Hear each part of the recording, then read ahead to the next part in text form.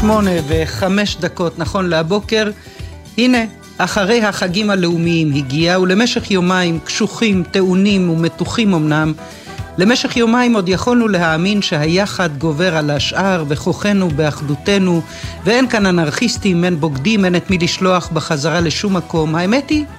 האמת היא שלרגע, רק לרגע, באמת ניבטה אלינו מבעד למבול הקלישאות הריקות, ישראל יפה. ישראל של אופק ראשון, מראשון, שחוותה חרם ויצאה להילחם למען ילדים כמוה. לכבוד הילדים והילדות שנמצאים ושהיו בתאום שנקראת חרב, שמרגישים שהם לבד בעולם, שאין להם אדמה מתחת לרגליים. תקשיבו למחיאות הכפיים. כולם מחבקים אתכם. ישראל של שלום אסייג, בן טירת הכרמל, אחד האנשים הכי מצחיקים כאן, ושלשום על הר הרצל עשה הרבה כבוד למקום שממנו בא ולמקום שאליו ראוי שנלך כולנו. מסי מסועה זו לכבוד ההורים שלי שעלו ממרוקו לשכונת המעברות, הקימו משפחה לתפארת ובית חם ואוהב. לא היה לנו כלום, אבל היה לנו הרבה. לכבוד טירת הכרמל לנצח הבית שלי. וכל הערים, העיירות והשכונות, גם אם קוראים לכם פריפריה, אל תקשיבו, אתם הלב של המדינה. אתם יכולים הכל. וגם ישראל של גבורה הייתה שם, של אביגדור קהלני שבלם את הסורים בעמק הבכה, ושל דיוויד בלט שנלחם על הפרקט ונלחם בטרשת נפוצה, וישראל סלח, ישראל של סלח אליהו, בן 91, אבא ל13, סבא לכמעט 60 נכדים ונינים, לבדו עלה מכורדיסטן והקים את מושב שתולה, והזכיר לנו שיגיע כפיך כי תאכל, אשריך וטוב לך, והפיוט שלו יישאר איתי עוד הרבה זמן. לחזק ארצנו בנפש ורוח, תצמיח אחדותנו וליבנו ינוח עד ביאת המשיח ותקיעת שופרות, שר לנו סלח אליהו. וזה היה נהדר, והמנחים צעקו אחדות מלוא גרונם, והילדים המחיזו על הבמה את הפסיפס הישראלי הנפלא. שלא נשכח, שלא נתעורר חלילה בבוקר שאחרי למדינה קרועה שחלק גדול מאזרחיה נלחמים על הדמוקרטיה שהשלטון קרא עליה תיגר. לא הם, גם לא הקברניטים, לא יודעים הבוקר לאן כל זה הולך.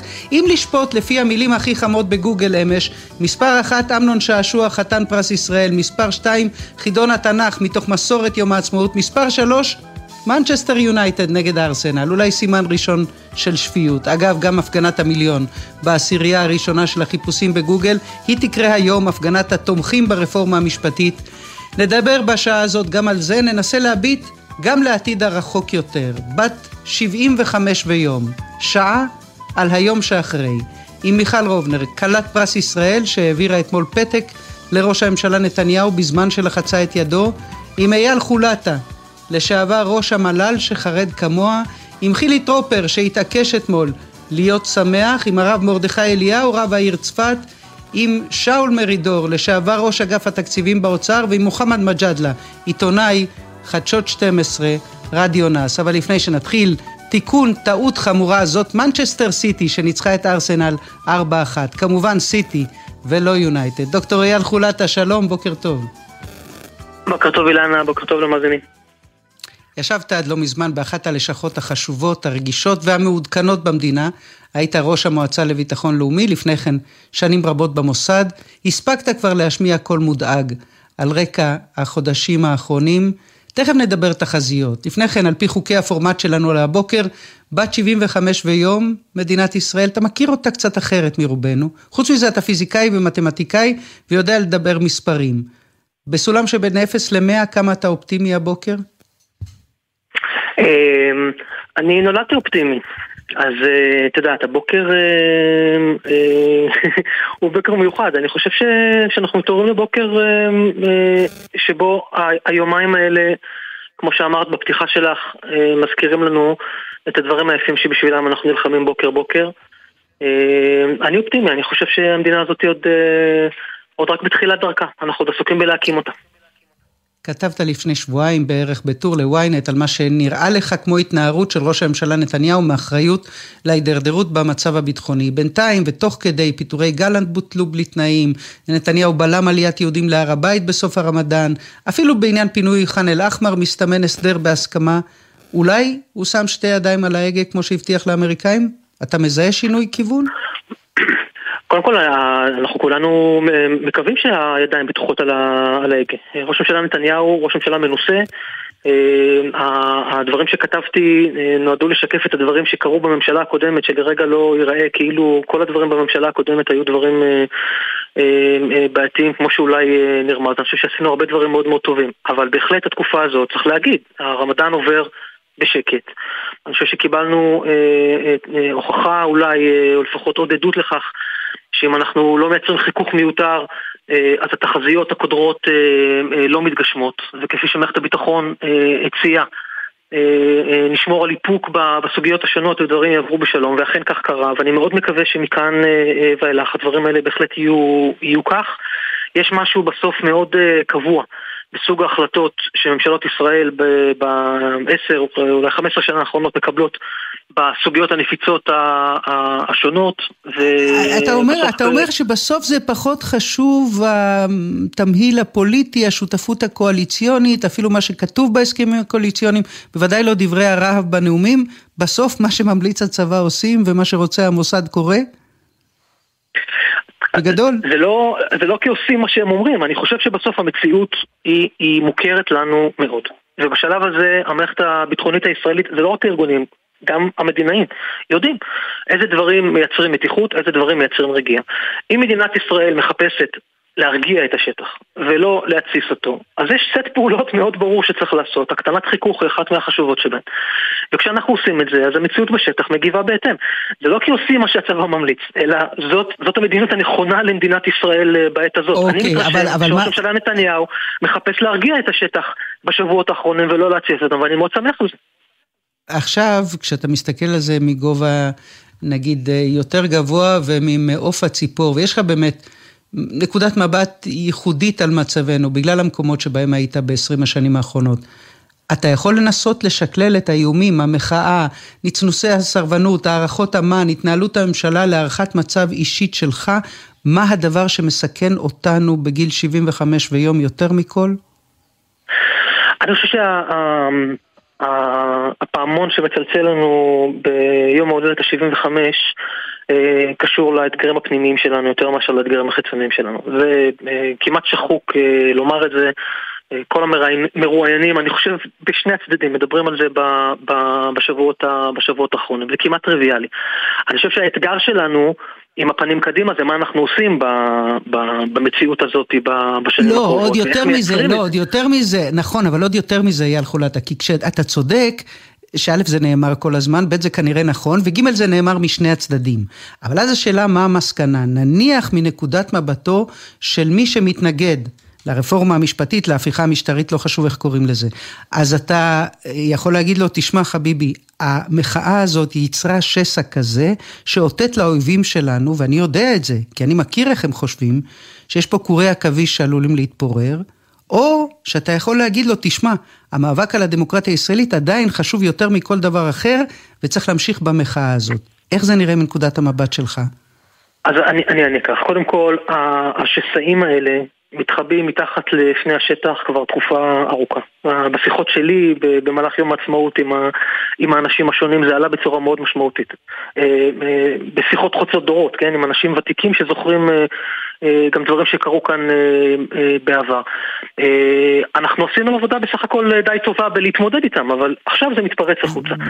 אני לא חושב שזה הוגן להגיד שמה שעושה את זה המחאה. המחאה לא התחילה, כן? המחאה מגיבה לרפורמה משפטית או מהפכה משפטית שמשיתים עלינו, ולכן זה בוודאי לא נכון לעשות את זה ככה, אבל באופן כללי, בנקודה שאנחנו נמצאים בה כרגע זה כבר לא כל כך משנה. אנחנו נמצאים בתוך מציאות שבה הכיתוב הזה הוא בוער עם צדדים ברורים בעמדותיהם לגבי מה הם מחפשים.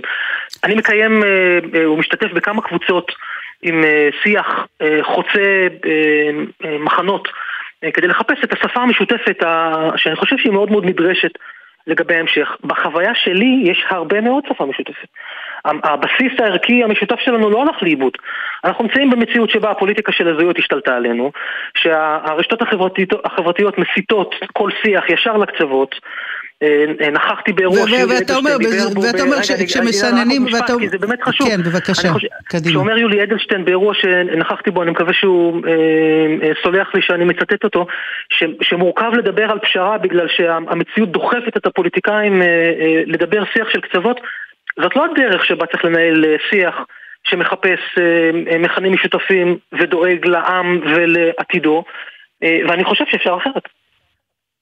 כן, אבל אתה אומר, צריך לסנן את הרעש כדי להגיע לעמק השווה. הבעיה היא שהרעש, ובעצמך אמרת, הרעש הוא נתון, ואולי מנקודת מבט של אנשים מסוימים הוא אפילו הכרחי. אני רוצה לחזור איתך למקומות שהיית בהם ולחוויה שאתה מכיר. אי אפשר להחמיץ, דוקטור חולטה, את הבליץ התקשורתי של חיל האוויר ביום העצמאות, מן הסתם בניסיון לאחות את הקרעים. טלטלה כזאת בחיל האוויר, אחרי שטייסים מודיעים שיפסיקו להתנדב למילואים, זה משהו שנגיד מזמן דיון במל"ל, זה משהו שהמועצה לביטחון לאומי אומרת, זאת נקודה בחוסן הלאומי שאנחנו צריכים להידרש אליה? אני לא יודע אם קיימו על זה דיון במל"ל, הנוכחי אני לא נמצא שם ואני לא מעודכן בנבחים הרגילים, אני לא בטוח שהגענו לשם, אני משוכנע שזה עלה בקבינט, אני בטוח שזה עלה על השולחן, אני יכול לומר לך, וזה אני כן יודע, שסביב האירועים האחרונים בלבנון ובעזה, לא היה שום אות או רמז או סימן לכך שיש איזושהי בעיה בהתנדבות או בהגעה או בציות או בביצוע של מי מהחילות השונים או ארגונים של ויש לטעמך בעיה בעצם השימוש של טייסי קרב, של קצינים במערכת ממם, במנופים האלה שיש להם על מקבלי ההחלטות? אז אני אלך ביושר, אני לא אהבתי את השימוש בסמלים הצה"ליים בעניין הזה. אני חושב שגם שזה היה אפקטיבי, זה שימוש בתחמושת מאוד מאוד כבדה. לא יכול להיכנס לנעליהם של אנשים שחתמו על מכתב ואמרו אמירה, אבל אני מודה, אני באופן אישי לא אהבתי את זה. אני חושב שסממני החוסן שלנו מגיעים גם לזה. יש סמלים מאחדים. החוסן של מדינת ישראל, הביטחון הלאומי שלה תלוי ביכולת של צה"ל להתמודד עם האתגרים בכל רגע נתון, והסדיקה של הדבר הזה מאוד מאוד הטרידה אותי. אני שמח שברגע האמת אנחנו ראינו, ועוד לא הגענו לרגע האמת מאוד מאוד חריף, כן, אבל בכל זאת קיבלנו דוגמה שאפשר לבדוק את הדברים האלה, במה שאני מבין התפקוד היה מושלם ומוחלט, ובלי שום רמז ושום סימן לזה שמישהו חושב אולי לא לעשות מאיזושהי סיבה כזאת או אחרת. שאלה האחרונה היא על חולטה כרגע, שוב בגיל 75 ויום, מה הכי חסר לנו, מעבר לסולידריות ואחדות וכל המילים האלה שבאמת שמענו אותן לא מעט במהלך היומיים האחרונים, מה הכי חסר למדינת ישראל כרגע? אני חושב שמה שהייתי רוצה לראות, אני אולי אענה על השאלה הזאת באופן הזה, זה את הרוח היזמית שלנו, שוב פורחת ומצידה אותנו קדימה. אנחנו צריכים שפה אחרת. לאיינשטיין יש משפט מאוד מפורסם על איך קוראים למי שמנסה עם אותם כלים לפתור את אותה בעיה שאיתה הוא יצר אותה. אנחנו צריכים משהו חדש פה. אנחנו צריכים שפה חדשה, אנחנו צריכים תרבות אחרת של שיח כדי למצוא מחדש את המאחד הזה שהוא קיים. אני רואה אותו, אני שומע אותו מכל האנשים שאני מדבר איתם. אני חושב שיש רוב מוחלט של הציבור בישראל שמסתכל על המציאות כרגע ורוצה לחזור למשהו נורמלי. זה מחייב עבודה, ואת זה אני מחפש. ואני חושב שאנחנו צריכים להגיע לשם מהר. דוקטור אייל חולטה, עד לא מזמן ראש המועצה לביטחון לאומי, תודה רבה שהיית איתנו הבוקר. להתראות. תודה אילנה, בוקר טוב. תודה. עכשיו אנחנו עם חבר הכנסת חילי טרופר, המחנה הממלכתי, שלום. שלום, בוקר טוב. בת 75 ויום, זאת הכותרת שבחרנו למשדר הזה, וגם לשיחה הזאת איתך היו יומיים מורכבים, יום זיכרון טעון, אחריו יום עצמאות שכאילו הצליח להשעות לרגע את מהומת האלוהים, אולי הכל קצת בעיני המתבונן. תכף נדבר יום יום של הידברות ולאן זה הולך בטווח הקצר, אבל עוד קודם לכן קצת ממעוף הציפור, כמה אופטימי סיימת את יום העצמאות הזה, נגיד בין 0 ל-100?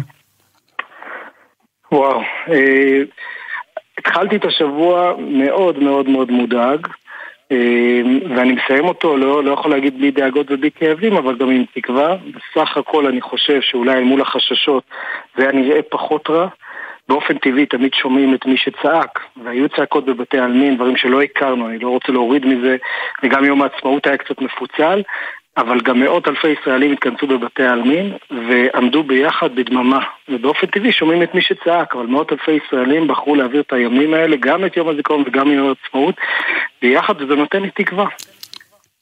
אבל אולי המחלוקת סביב יום הזיכרון והמופע הקשה ביותר היה בבאר שבע, סביב ההחלטה של בן גביר להגיע למרות הכל, אולי זה מגלם את עיקר הסיפור. מצד אחד נוח לפוליטיקאים, בעיקר לשלטון, להודיע שאנשים אחים אנחנו ותשאירו את המחלוקת מחוץ לבתי העלמין, כשאולי זה עוד כלי להרדים את המחאה, שהיא אגב נחלתן של הרבה מאוד משפחות שכולות. מצד אחר, הרבה מאוד אנשים גם במחאה חשבו כמוך שצריך לקפל את הדגל ליממה אחת, ואתה בחרת ללכת עם חבר הכנסת משה אבוטבול מש"ס, ביחד לחלקה הצבאית בבית העלמין ברמלה. חשבת שזה יכול להיות יותר ממחווה של יום זיכרון? כן, וככה אני רוצה לחיות את החיים שלי, ויש לי מחלוקות עמוקות עם משה אבוטבול, ובוודאי שיש לי מחלוקות עמוקות עם השלטון. שום דבר ממה שאני אומר עכשיו לא נועד לטשטש או להרדים, אבל כן, אנשים אחים אנחנו, גם אם נציג השלטון אומר את זה, זה לא הופך את זה פחות נכון. אני לדברים האלה לא יכול להיות ציני. אני רוצה להגיד לך בכנות, זה לא תפס. רגע, שנייה, זה לא הופך את זה פחות נכון, אבל זה כן הופך את זה לאירוע מחשיד, שאולי זה בסך הכל איזשהו מכשיר פוליטי כדי לטשטש ולהרדים. הרי מחר כבר לא נהיה אנשים אחים, הרי היום בהפגנת המיליון כבר לא נהיה אנשים אחים. אני תמיד אנשים אחים, גם האנשים שיצאו היום מהפגנת המיליון שחלוקים עליי, הם אחים שלי, אני בכלל סימן שאלה סביב הדבר הזה. יכול להיות שיש גם אנשים ציניים, אבל אני חושב שדווקא המחאה האדירה שהייתה פה בחודשים האחרונים, לימדה את השלטון שיש מחיר למהלכים שלו, ואולי דווקא הוא יתעורר והבין שאם הוא ימשיך בקצב, בצבר, בצורה שבה הוא רצה, הוא קורא את העם הזה.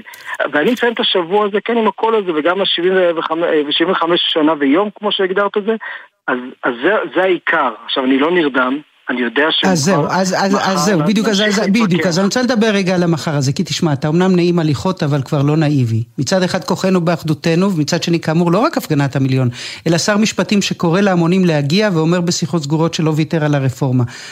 אז תגיד לי, מה אתם עושים שם בבית הנשיא בעצם?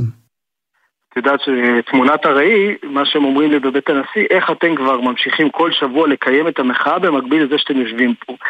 אז אני אומר למחאה, המחאה היא קודם כל היא מחאה עממית מדהימה. אנחנו יושבים פה בזכות המחאה הזו, והם אנשים שלא עובדים אצלנו. זה אנשים שאכפת להם, יוצאים כל מוצאי שבת כבר 17 שבועות ברציפות עם הדגל כי אכפת להם. מניח שגם אנשים שיצאו היום למחות מהצד השני הפוליטי, גם אכפת להם מהמדינה. ולכן המחאה לא, נכון, המחאה לא עובדים אצלך, אבל במובן מסוים אתה עובד אצלם.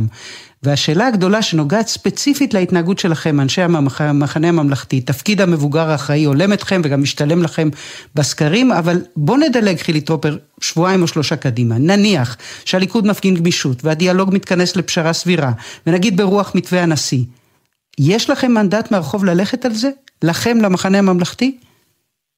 אני לא יודע, הרחוב הוא הרבה מאוד אנשים. גם כשאני הולך להפגנה, יש שם הרבה מאוד אנשים שאומרים לי, אל תצא מהחדר. הם אומרים לי, תצא מהחדר. ויש לידם אנשים שאומרים, מתחננים, תעשה הכל כדי שתצאו מהחדר עם הסכמה. אז אני לא יודע, יש הרבה אנשים בעם הזה. את כולם אני אוהב באותה מידה.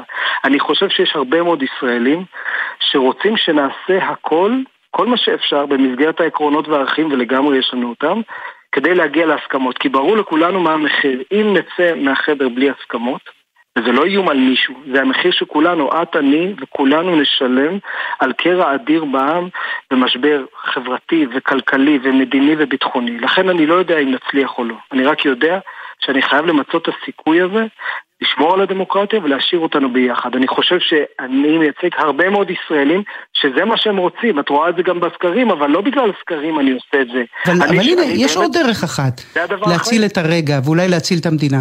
מדבר על זה גבי אשכנזי, עד לא מזמן שותף פוליטי שלך, ששובר שתיקה ממושכת אצל נחום ברנע בגיליון החג של ידיעות אחרונות, ואומר שהיה תומך בממשלת חירום לאומית לשנה עם נתניהו, אילו זה היה לפרק כדי להציל את המדינה.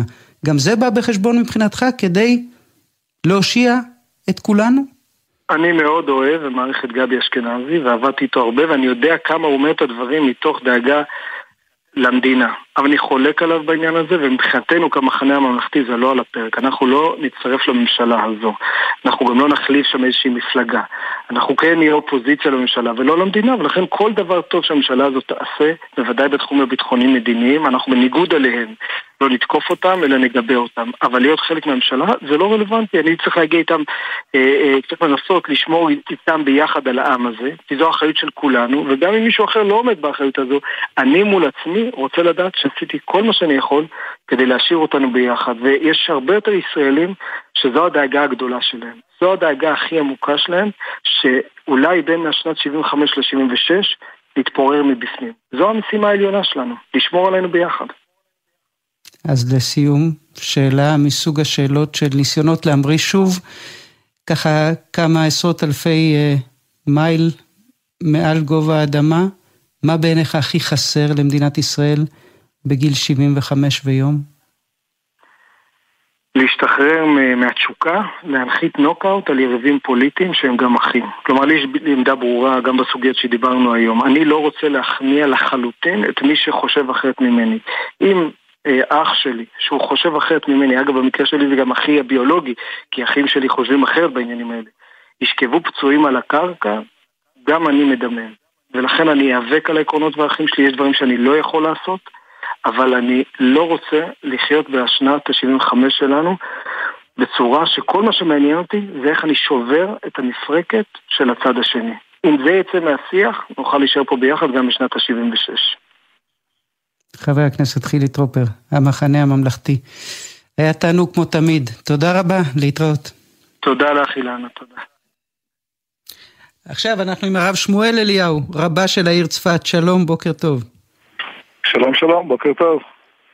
אני מרשה לעצמי לנחש שאתה איפשהו במקום אחר מחילי טרופר בכל מה שנוגע לרפורמה המשפטית, להפיכה המשפטית, אבל להפגנת המיליון תגיע היום? כן. ותפגין כדי לקרוא לממשלה... כן, אני איתך, בבקשה. משפט אחד, חילי טרופר למד אצלנו בישיבה בצפת, כשהוא היה צעיר, נער, למד פה, מכירים טוב את המשפחה ואוהבים מאוד אותו ואת המשפחה, ומדברים מדי פעם, גם שאנחנו לפעמים חלוקים בכמה נושאים. והיום כשתגיע להפגנת המיליון, תפגין בעצם כדי לקרוא לממשלה להעביר את הרפורמה שהיא בעצמה גם השיקה וגם בלמה? כן, בהחלט. אני חושב שהרפורמה המשפטית זה דבר חיוני והכרחי, כמו גם ההידברות עם האחים, שגם היא הכרחית וחשובה. וזה מורכב, ולא באים לדרוס אחד את השני. היא חשובה מאוד, אני חושב שיש איזשהו... לא, אבל נדמה לי הרב אליהו שבאמת, אחרי שעברנו את יום העצמאות, אנחנו יכולים להרשות לעצמנו להתפרק מהקלישאות. אם ההידברות היא דבר חשוב, אז לא צריך לדחוף עכשיו לרפורמה. ואם הרפורמה היא דבר חשוב, אז חבל על הזמן של ההידברות. זהו, אני אספר לך שאני חושב ששני הדברים נכונים. שבוע שעבר נפגשנו 30 רבנים, אני חושב מובילים, עם 30 טייסים ומובילי המחאה, לשעה ארוכה, שעות ארוכות אפילו, לשבת יחד, לחשוב איך עושים את זה ביחד, למרות שאנחנו עם שני קצוות שונים של המפה הפוליטית, כי זה חשוב, כי זה אמיתי, כי זה נכון, כי הם אחים שלי וחשוב לי מאוד לשמור על האחווה איתם. עם זאת, אני לא מבטל את דעתי, אז אפשר למצוא, הרי כל היהדות, את יודעת, אני מניח אילנה שלמד פעם דף גמרא, ואת יודעת שכל הגמרא בנויה מדעות שונות, ופלורות שונות. שעל זה אתה יודע, נדמה לי שיצא לנו כבר לדבר בעבר, ויום אחד אולי אני אצליח ללמוד יותר לעומק, איך אפשר להגיד בו זמנית, גם כבוד בת מלך פנימה וגם פסולה לעדות, איך אפשר להגיד בו זמנית שנדאג לגר ליתום ולאלמנה, אבל מצד שני זכור את אשר עשה לך המלאק, אבל זה באמת נושא לשיחה אחרת, כי הגם וגם הזה אני לא בטוחה שתמיד מסתדר, אבל אפרופו זה, אם יגיע הרגע הרב אליהו, שבו אתה תחשוב או תגיע למסקנה, שהרעיון הזה שהשיק שר המשפטים יריב לוין, והוא עדיין דבק בו לפני 4 חודשים, קורע את העם, במידה כזאת שספק אם נוכל לקום מזה, אתה תגיד לא שווה לי? תראי, אין ספק שאחדות העם היא באמת ערך עליון, אין שום ספק.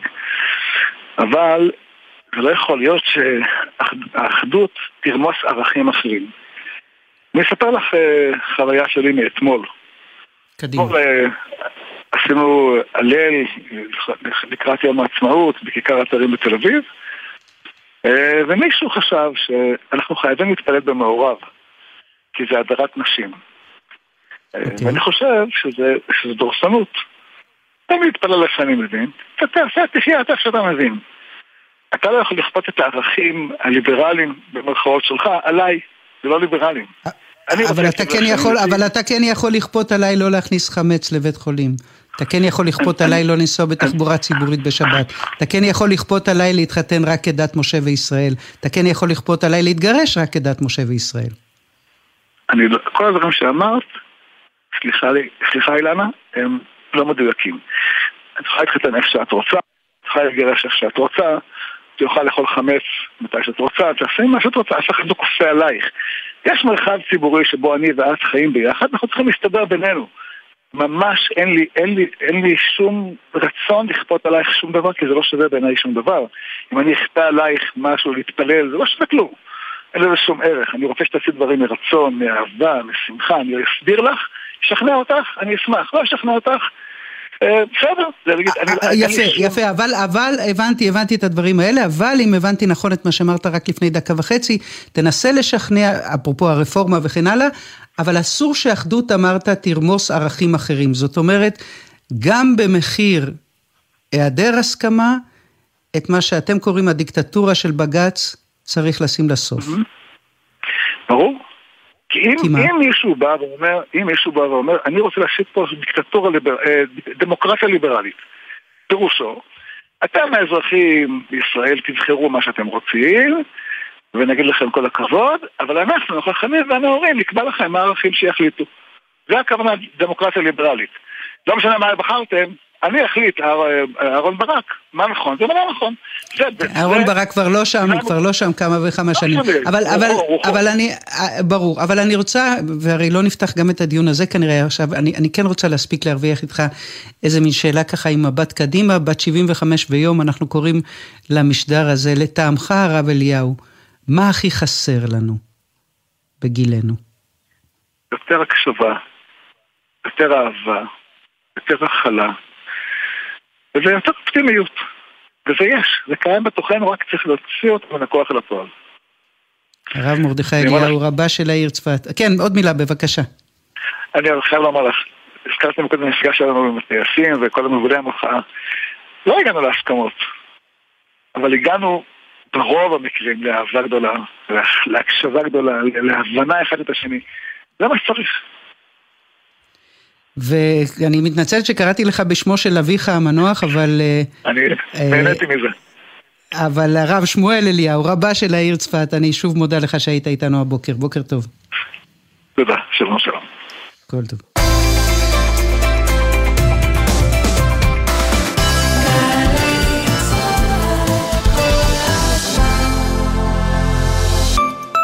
עמיתי מועדון חבר, ימים אחרונים להטבות המיוחדות על דגמי כלי הרכב החשמליים BYD. המבצע עד 2 במאי, לפרטים כוכבית 4904 או באתר מועדון חבר. חבר זה הכל בשבילך, חבר. כמה זה יחס אישי, כפול מרצים מעולים, לחלק לכיתות קטנות, התשובה 90% השמה בשנה שעברה. עזריאלי, חממה למהנדסי העתיד ולמהנדסות העתיד, מזמינה אתכם ליום הפתוח, יום שישי, 5 במאי, כוכבי 9087. שלום, כאן שירה רודרמן, מנכ"לית קרן משפחת רודרמן. אנו חוגגים 75 שנה לישראל, מדינת העם היהודי. יהודי ארצות הברית תמיד עמדו לצידנו, חשוב שנמשיך לפעול יחד כעם מאוחד בעל עתיד משותף. חפשו אותנו ברשתות החברתיות, חג עצמאות שמח. ג'ם, ג'ם, ג'ם, ג'ם, ג'ם, הג'ם, ג'ם, ג'ם, ג'ם, ג'ם, ג'ם, ג'ם. הג'ם של קוטנר. בכל חמישי יואב קוטנר מארח את האומנים הכי מעניינים להופעה חיה באולפן. והשבוע שלמה גרוניך ואילן דמתי. הג'ם של קוטנר, עכשיו ביוטיוב של גלגלצ. והיום ב2 בצהריים בשידור בגלי צהל. עכשיו בגלי צהל, אילנה דיין.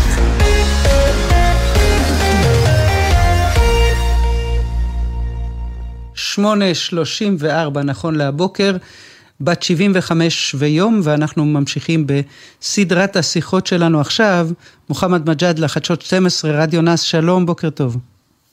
בוקר טוב גם לך.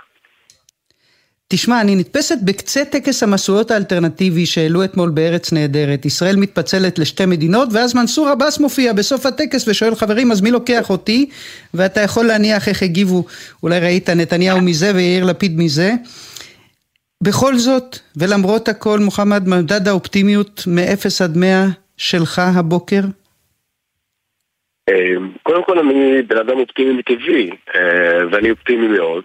אין ספק שזו תקופה קשה, מורכבת. את יודעת, את מדברת על טקסי המסורות, על חגיגות העצמאות של הציבור הישראלי באופן כללי. הציבור הערבי תופס את זה אחרת. רק ממש הבוקר אנחנו מתבשרים ש60 נרצחים בחברה הערבית. זו תקופה מאוד מורכבת וקשה. אבל בגלל שמדובר בתקופה קשה, מורכבת כל כך, אני גם חושב שיש המון הזדמנויות, וכשיש הזדמנויות כאלה אני תמיד אופטימי מאוד.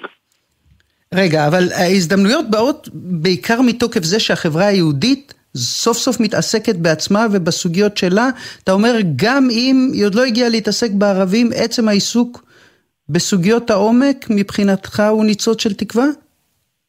דווקא בגלל שהיהודים מתעסקים בעצמם. זאת אומרת, ברגע שהקונצנזוס שבמשך שנים נשמר כדי בעצם להגן על ההומוגניות הזאת של החברה היהודית, של ההסכמה הציונית. ברגע שיש איזה משהו שהוא נסדק או נשבר, כדי בעצם לדון בסוגיות האמיתיות, בסוגיות הליבה, כדי להבין שכל השנים שעברו בעצם היה צריך באמת לדון מחדש בהמון דברים, ונותן הזדמנות מאוד גדולה לכל המיעוטים. אתה אומר עצם הניעור של האבק, גם אם בתוך היהודים הוא מסמן את הקצוות. בין היתר אנחנו מדברים בבוקר שאחרי שהשר וסרלאוף מעוצמה יהודית מציע לקדם הצעת חוק ליישום חוק הלאום במשרדי הממשלה, שערך הציונות ינחה בעיצוב המדיניות והפעולות של הממשלה. אתה אומר גם זה וגם זה וגם זה, לא משנה את העובדה שעצם ניעור האבק יכול להוביל לשינוי? אני אגיד לך משהו אחר. החברה הערבית חיה כל הזמן במציאות טובה פחות לרעה. יכול להיות רק רע יותר, ולזה אנחנו כבר רגילים. אנחנו במשך, במיוחד בשני העשורים האחרונים, ללא אופק שלום, אין שום הסדרה באופק, במובן הלאומי, אם נקרא לזה ככה. במובן האזרחי, אפליה גוברת, הגזענות מתעצמת, והחברה הערבית גם פנימית, מפולגת, מפוצלת, חובה אלימות. וזה עוד לפני שהזכרנו את גל האלימות, שרושם שיא חדש הלילה עם רצח של אישה נוספת בנגב. 60 ערבים נרצחו או מצאו את מותם בנסיבות שקשורות לאלימות ולפשיעה מתחילת השנה הזאת, ואתה אומר, בסוף אנחנו בוחרים בין הרע לרע יותר, או חיים בין הרע לרע יותר? בדיוק. ולכן, כשיש מצב כזה, כשבעצם אנחנו רואים שכל המדינה, גם כשהיא לא מסכימה, אבל היא מסכימה על דבר אחד מאוד פשוט, שמה שהיה לא יכול להיות מה שיהיה. ויש צורך באמת לחשוב מחדש על המון דברים. וכשאנחנו מבינים גם, כשרוב המדינה בעצם מבינה שגם המיעוטים בסכנה, הלהט"בים, הערבים ומיעוטים אחרים, אז אני חושב שככל שהמצב יהיה מסוכן יותר, יש כאן הזדמנות יותר עבורנו, עבור המיעוטים, לבוא ולהגיד, חבר'ה, מה שהיה כל השנים הוא בעצם מה שעשה עוול לחברה הישראלית. כי כשיש מיעוטים שהם חיים במצוקות קשות, בהזנחה, בהפקירות, בגזענות, זה רק מדרדר את החברה הישראלית הכללית, ולכן אני בוחר לראות את זה כהזדמנות מאוד גדולה, דווקא בתקופה מורכבת כזאת, באמת לצאת מהמשברים האלה למקום יותר טוב. עוד שאלה אחת אחרונה, מוחמד, על הספקטרום שבין התרחקות להשתלבות, שני זרמי עומק, שאני לא יודעת אם מישהו יודע לזהות מה מהם גובר בחברה הערבית ברגע נתון. מה אתה מזהה? אני יכול להגיד לך שכרגע אנחנו בטקו. זאת אומרת, אם היית שואלת אותי, הדור של אבא שלי, זה דור עוד שחגג את העצמאות של מדינת ישראל, הגדיר את עצמו כישראלי. הדור שלי והדור היותר צעיר הוא לא שם. הוא לא חוגג את העצמאות אלא בכלל בוכה ביום הנכבה, הוא מאוד לא מרגיש חלק מהמדינה הזאת, בין היתר בגלל חלק מההצעות שבדיוק דיברת עליהם עכשיו, שבעצם לקדם את ערכי חוק הלאום בהחלטות ממשלה, שזה במילים פשוטות אומר לתת עדיפות ועליונות ליהודים על פני הערבים אזרחי מדינת ישראל. אבל מצד שני הדור שלך מוחמד זה גם הדור שהולך בהמוניו לטכניון ולפקולטות לרפואה ולבתי החולים ולמקצועות נחשקים וגם לאולפן של חדשות 12 בפריים טיים. נכון מאוד, ולכן אני אומר, יש פה פיצול זהויות מאוד קשה ומורכב. מצד אחד, האזרחים הערבים במדינת ישראל רוצים להיות אזרחים ישראלים בפן האזרחי, באופן מלא. אבל מצד שני, בגלל מה שהם מרגישים בתוך מדינת ישראל, בגלל חוסר האופק המדיני ובגלל כל מה שאנחנו רואים, הם מרגישים יותר פלסטינים מאשר ישראלים. ופה זה דווקא תלוי לא במיעוט אלא ברוב. ככל שהרוב יחליט שהוא משנה כיוון במובן הזה, התגובה היא של המיעוט, ולא ההפך. ולכן אני אומר, אנחנו נמצאים באמת בצומת דרכים. השינוי בתוך החברה הערבית, שזה בעצם ההשתלבות, הייתי אומר, לא רק במובן האזרחי, אלא גם במובנים אחרים, הוא תלוי ביהודים יותר באשר מהערבים. זאת המציאות היום שהחברה הערבית חיה בה. איזה מזל יש לנו כעיתונאים שאנחנו צריכים להסתפק ולתאר את המציאות כרגע ולא לנחש מה יהיה בעתיד. מוחמד מג'אדלה, רדיו נאס, חדשות 12, תודה רבה מוחמד, יום טוב. תודה רבה. עכשיו אנחנו עם שאול מרידור, לשעבר ראש אגף התקציבים באוצר. שלום, בוקר טוב. בוקר טוב אילנה, בוקר טוב למאזינים. עוד מעט ימלאו 4 חודשים ליום שבו השיק שר המשפטים את הרפורמה שלו והצית את אש המחאה שאוחזת בנו מאז, ואתה לא הסתרת את דעתך בחודשים האלה, גם פעיל מאוד במחאה. לכאורה אנחנו בהשהיה, למעשה יש איזה מין חשד בקרב אנשי המחאה שבכל רגע עלולה הממשלה לפרוץ לחקיקה, ואולי על רקע זה מודיע מזכיר הממשלה הבוקר שאין חקיקה על הפרק, אבל שהוא לא יודע להגיד מה חברי הכנסת יעשו. לך יש הערכה מפוקחת לאן כל זה הולך? שאלת $1,000,000. תראה, אני חושב שבימים האלה אני מאוד אופטימי. אני חושב שמה שחווינו פה ב3.5 חודשים האחרונים הוא דבר שאני לא זוכר כמוהו. ראש הממשלה הקים במו ידיו את המחנה הליברלי בישראל, אם את רוצה לתחייה, ובמובן מסוים אני חושב שישנה הרתעה כרגע בצד השני. האם היא מספיקה? אנחנו נראה היום הפגנה גדולה, אני רואה הרבה מאוד ניסיונות אחרים, אני לא יודע להגיד האם זה יספיק. אני חושב שהצד השני במובן מסוים מחשב מסלול מחדש. האם הם זנחו את שאיפתם? אני לא חושב. האם האזרחים צריכים להמשיך להיות מאוד מה שנקרא לישון עם נעליים? התשובה היא כן. אנחנו רחוקים הצבעה אחת מהשיחה המשטרית, אבל אני חושב שיש הישגים רבים ואני מאמין שהם יוכלו להישמר. אז כל זה נגיד, בעצם אתה אומר את זה דווקא מנקודת המבט של הקואליציה. אתה אומר למדה את מגבלות הכוח שלה, ספק אם תוכל או אם תרצה אפילו לזנק עכשיו לחקיקה, אבל מנקודת המבט של המחאה, של ההתנגדות לרפורמה הזאת, שאול מרידור, הרי מחאה לא יודעת ואולי גם לא אמורה להתפשר. לפוליטיקאים מהפוזיציה אין מנדט להתפשר. אז איך האירוע הזה מתכנס למשהו שאתה תוכל לחיות איתו, אבל שמשהו יקרה? תראה, אני חושב שהתפקיד של המחאה, כמו שאני מבין אותו, בראש ובראשונה, הוא מה שהתחלת בו. המחאה צריכה לסרטט לממשלה את גבולות גזרה. להגיד מה מבחינת האזרחים הוא לגיטימי ומה לא. לפוליטיקאים יש הרבה מאוד עבודה, גם בצד של הקואליציה וגם בצד של האופוזיציה. כמעט שכחנו.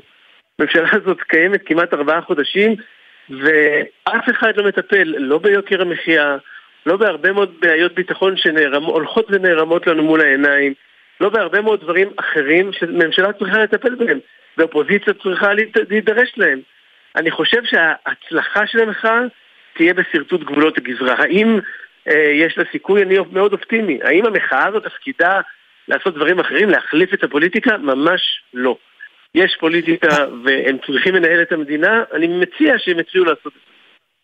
אגב, הזכרת גם את הבעיות הביטחוניות, גם את הבעיות הכלכליות. דווקא בהקשר הביטחוני, נדמה, ודיברנו על זה קודם, גם עם אייל חולטה, גם עם אחרים, שיש איזושהי התכנסות מסוימת במהלכים של נתניהו, גם הביטול של הפיטורים של גלנט, גם הסתמנות של הסדר בעניין ח'אן אל-אחמר, גם איסור עליית יהודים להר הבית בסוף הרמדאן, איזושהי התכנסות, או נגיד שבירה לכיוון המרכז. במה שנוגע לצד הכלכלי, שאול מרידור, יכול להיות שמאות הכלכלנים והנגידים לשעבר וכל השאר קצת ילכו עלינו אימים, ולא כצעקתה גם שם?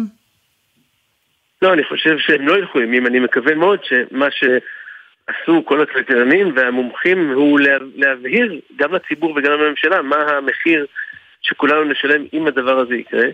אני מאוד מקווה שהוא לא יקרה. דרך אגב, את המחירים התחלנו לשלם ולא נפסיק לשלם עד שהחוסר הוודאות תוסר. זאת אומרת, עד שהממשלה לא תחליט או תודיע ותשכנע, לא רק תודיע, שפניה להסדר שמתחשב בכל הבעיות שהעלו הכלכלנים, אז הכלכלה תמשיך לשרור באי ודאות, ובמצב כזה, אתה יודע, זה יכול להיות קצת יותר טוב וקצת פחות טוב, אבל זה בטח לא יחזור למקומות שהיינו רוצים להיות או שאנחנו יכולים להיות.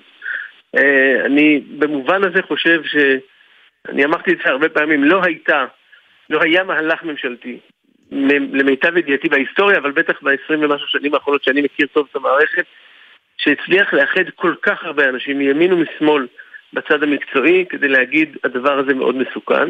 התחלנו לשלם, אני מקווה שזה לא ימשיך. אבל בדיוק בהקשר הזה, ועל רקע חגיגות יום העצמאות, אפשר לומר שאני משתמשת פה, שוב, גם בהקשר הכלכלי, גם בהקשרים אחרים, אני שואלת משפט מהטור של חנוך דאום לכבוד יום העצמאות בידיעות אחרונות, והוא כתב על משברים קודמים שחווינו, גם אחרי מלחמת יום הכיפורים, גם אחרי לבנון הראשונה, והטבח במחנות בסברה ושתילה, ומחאות המילואימניקים אחרי מלחמת לבנון השנייה, וחווינו וצלחנו אותם. יכול להיות שישראל חזקה וגדולה מסך כל מחלוקותיה? א', ברוח יום העצמאות אני מקווה ומאמין מאוד שכן, אבל צריך לזכור שני דברים. אחד, מכהנת היום ממשלה שחלקיה השונים, ודיברת קודם על ההתמרכזות של ראש הממשלה, הם מאוד מאוד קיצוניים, ולכן אני לא מעריך שאנחנו נפסיק לשמוע על הטרלולים היומיים שאחזו בכולנו בחודשים האחרונים. הדבר הזה לצערי לא ישכח מאוד. הדבר השני הוא שהצד האזרחי הליברלי בישראל התעורר ואמר, את החוזה הזה שאתם רוצים לכפות עלינו, אנחנו לא מוכנים לקיים, וזה שבר גדול. האם השבר הזה יוליד מדינה חזקה יותר? אני משוכנע שכן, אני אופטימי, כמעט חסר תקנה. האם נעבור בדרך עוד מהמורות? אני בטוח שכן, אבל אני משוכנע שהעם הזה, ושרובו דרך אגב מכריע הוא ליברלי, חזק מהפוליטיקאים שלנו ומהמחלוקות שלנו, ובסוף אנחנו נגיע לפה למדינה טובה עוד יותר. שאול מרידור, לשעבר ראש אגף התקציבים באוצר, תודה רבה, להתראות. תודה, בוקר טוב. מיכל רובנר היא מבחירות האומניות הישראליות, יצירתה האומנותית מתייחדת בשפה מקורית ופורצת דרך בתחום הצילום, הוידאו והמיצב האדריכלי. היא זכתה להכרה משמעותית והצלחה בארץ ובעולם על ידי המוזיאונים החשובים וקהל שוחרי התרבות. על כל אלה הוענק אתמול למיכל רובנר פרס ישראל לאומנות פלסטית, ואי אפשר היה להחמיץ את הפתק שקלת הפרס נתנה בידו של ראש הממשלה נתניהו, תוך כדי לחיצת היד ברגע החגיגי הזה. מיכל רובנר, שלום, בוקר טוב. בוקר טוב. לפני שאת מסיימת את הרעיון, חשוב לי להגיד עוד לא התחלנו. שאני מאוד מאוד מעריכה את העבודה החשובה, האמיצה והעמוקה שאת עושה. וואו, אני כבר הרווחתי, וזה כמובן הדדי. אני חייבת לומר יש לי תחושה שאני מבינה בעבודה שלך הרבה פחות ממה שאת מבינה בעבודה שלי, אבל אני נתפסת קודם דווקא להחלטה שלך לעשות מעשה אמש, ולתת פתק בידיו של ראש הממשלה נתניהו. איך נולד הרעיון? מכתב, תכף נדבר על תוכנו. כן, אני ביקשתי לשאת דברים בערב הזה, פניתי בבקשה לשאת דברים, והיה לי קשה לבוא ברגע הזה בזמן, ורק ללחוץ ידיים. אבל כשפנית וביקשת לשאת דברים, אמרו לך, זה יהיה מישהו אחר? אמרו לי שיודיעו לי ויחזרו וכן הלאה, ושזה כן, שיחליטו, ובמשך הזמן ופניתי שוב, וכן, זה היה מישהו אחר שדיבר יפה מאוד. ולך היה ברור שחשוב לך להגיד משהו ולא לתת לרגע הזה לחלוף כאילו כלום? מצד שני חיפש דרך מה, למחאה שקטה ולא רועשת? כן, זה לא עניין של מחאה, זה עניין של לתקשר משהו. ראיתי בזה איזו הזדמנות, מצד אחד באמת פתר לי איזה קושי שהיה לי מסוים, למרות שזה טקס, את יודעת, טקס זה טקס וזהו, והשאלה אם לבוא לשם זה עניין אחר, כן? כשהיא לא הייתה לי את השאלה הזאת. כלומר, לא הייתה התלבטות. נשאלתי אותה, אבל עניתי עליה לעצמי. אבל כן, הרגשתי שזה הזדמנות, זה משהו הרגיש לי מאוד נכון, שאם אני כבר שם ואם אני כבר ברגע הזה, אז זה כאילו זה רגע מסמל משהו. אפילו, את יודעת, מאשר הייתי שולחת מכתב או מעבירה, זה רגע מסמל, יש רגע טעון כזה. אז מה כתבת? ואני ממני, אומנית, תרבות וכן הלאה, פונה נותנת מכתב. אז מה כתבת לו? מה שכתבתי, אז כתבתי את זה, אתה יודעת, כתבתי את זה, וזה בתוך המעטפה, אבל זה בשבילו, אבל יש איזה משפט אחד אולי שהוא הציר המרכזי, אני חושבת, של כל המכתב הזה, שאני יכולה ממש לצטט אותו, ואני כתבתי, לעתים קרובות אתה מבטא את דאגתך, לשלום המדינה, מהאויבים שסביבנו, השבר שנוצר בינינו מסכן את שלום המדינה לא פחות. אמרת לו משהו תוך כדי שהעברת לו את המכתב שלך? אני לא זוכרת בדיוק. זה שאמרתי לו, כתבתי לך מכתב. הוא ענה? הוא אמר משהו? אני חושבת שהוא קרא את זה אחר כך אפילו. אמרו לי, לא זוכרת, זה היה תוך כדי לחיצה, אתה יודע, זה יד ימין לוחצת ויד שמאל נותנת מכתב. זה היה איזה מין איקס כזה. אני חושבת שזה אולי הפתיע אותו, אבל לא, הוא אמר לי כן. אני מבקש שתקרא את זה, הוא אמר לי כן. ואת חושבת שהוא יענה? אני מקווה שהוא יענה, או שהוא יתייחס. את יודעת, יש כל מיני צורות להתייחס. בכל מקרה, את יודעת, בסוף אני גם אמנית, אז אני חושבת שמה שאמן, סופר, נגיד משורר, שתמיד אנחנו יוצאים מאיזשהו רגע במציאות, ותמיד אנחנו קצת מסיטים את זה הצידה, ותמיד נותנים איזושהי נקודת מבט, או מציעים נקודת מבט, אולי מעלים איזו שאלה, או אולי מבקשים איזו בקשה בקשר למציאות, או בונים אותה, יוצרים אותה מחדש. אני חושבת שיש פה איזושהי פנייה ממני גם כאזרחית, אבל גם כאמנית, אולי להסתכל על זה בנקודת מבט אחרת. את יודעת, את אמרת ברעיון מרתק שהיה איתך לא מזמן בעיתון הארץ, אחרי שהוכרז שאת זוכה בפרס ישראל, דיברת על המשמעות שיש, את עבדת בכל כך הרבה מקומות בעולם, וזכית בהכרה בחול, כן יש בעינייך משמעות אדירה לזה שאת הפרס הזה, היוקרתי מכולם כאן בישראל, את מקבלת. ויכול להיות, מיכל, שעצם העובדה שהמדינה מכבדת אותך, אומנית שמאתגרת את המציאות פה, שקוראת תיגר לא פעם גם על השלטון, אולי זה אומר שהמצב לא כל כך נורא. כן, המצב לא כל כך נורא. תראי, אנחנו לצד קודם כל, בהחלט שאין פה דיקטטורה. יש פה, זה כולם אומרים שאין פה דיקטטורה. אני גם לא רואה שתהיה פה ממש דיקטטורה, כי אני לא חושבת שאפשר לכפות מציאות, זה נורא ברור שאי אפשר לכפות מציאות על העם הזה שהוא חופשי, יצירתי, חזק, אינטליגנטי, לימוד היסטוריה, לימוד מלחמות, ואני חושבת שכל הצדדים מבינים, אם לא הבינו אז מבינים עכשיו את העניין הזה. ולצד החיכוכים והקונפליקטים, הסדקים, השברים והמצב הבאמת מסוכן שהגענו אליו, יש פה גם הרבה התעוררות והרבה יציאה מהאדישות שאולי הייתה קודם. אז אני חושבת שיש הרבה, צריך להישאר אופטימיים, צריך לצאת קצת מהרגע הזה אנחנו עברנו את הרגע של מעבר לצודק או לא צודק, צריך לעשות באמת, את יודעת, כמו הייתה פה איזו יציאה לדרך עם עיניים סגורות, ואני חושבת שנהיה ברור שהדרך הזאת היא מדרדרת אותנו, ואולי צריך לעשות... העיניים כנראה, זהו, העיניים כנראה נפקחו. אני רוצה, מיכל, להספיק עוד, להשמיע שיר שאת עשית לו את הוידאו קליפ, אבל לפני כן אני רוצה להספיק שאלה אחת אחרונה, בכל זאת ברמת הרגש והמחשבות שעברו לך בראש, כשעמדת שם והקריאו את נימוקי ועדת הפרס, ואת מקבלת כאמור את הפרס היוקרתי מכולם, חשבת על משהו, על מישהו? תמיד אני חושבת ברגעים האלה על ההורים שלי.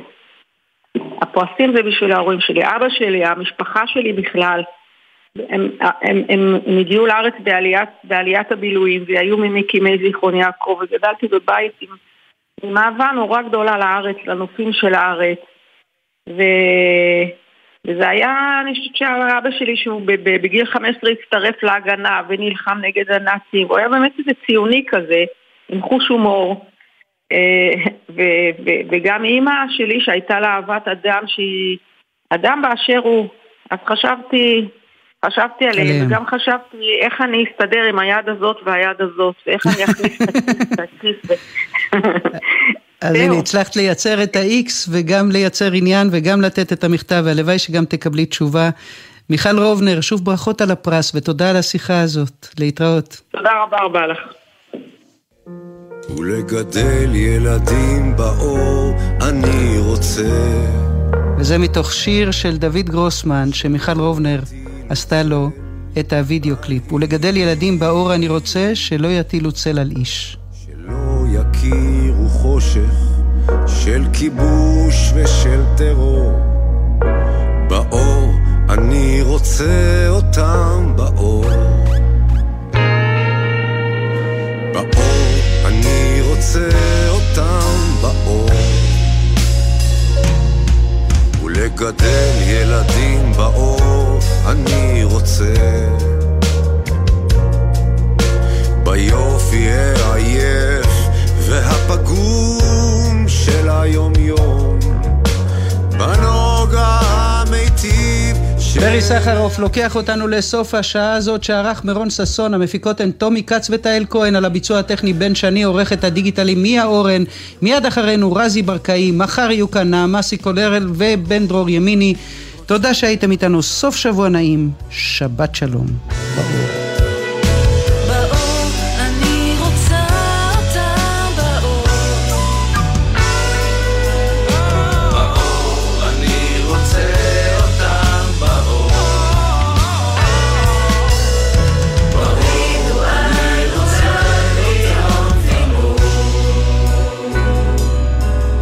נשימה פתוחה, שלמה, של שיבה לחיים אחרי מלחמה. באור אני רוצה אותם באור.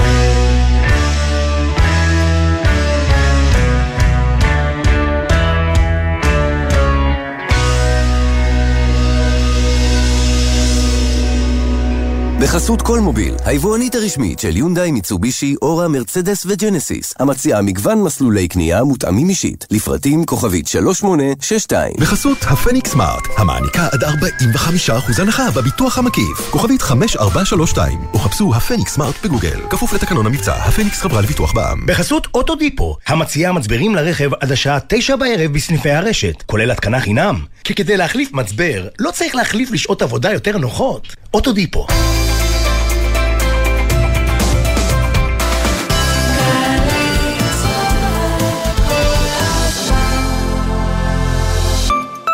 סליחה, יש לי שאלה על חשבון החשמל. יש לי תשובה. שלח הודעה לחברת החשמל. 055-700-103. יפה. חברת החשמל, זמינים גם בוואטסאפ. שלחתי. חדש, רק בסמינר הקיבוצים. נתיבים עם התמחות מעשית עדכנית ומותאמת לעולם התעסוקה המתחדש. חינוך והוראה במרחב הרפואי, פיתוח למידה וניהול הדרכה, אומנות במרחב הקהילתי-חברתי ועוד. כי חינוך זה הרבה יותר ממה שחשבתם. סמינר הקיבוצים, נפרדים, התקשרו כוכבית 8085. אתם עומדים לשמוע הרבה... יש! וגם... אני לא מאמינה! ולא מעט... זכינו! אלפי זכאים יזכו השנה להגשים חלום ולזכות בדירה בהנחה בהגרלות של משרד הבינוי והשיכון ורשות מקרקעי ישראל. אז בהנחה שאין לכם דירה ובהנחה שאתם זוג נשוי או רווקים בני 35 ומעלה, יש לכם סיכוי לזכות בדירה בהנחה. חפשו ברשת דירה בהנחה, כפוף לתקנון. מיד אחרי החדשות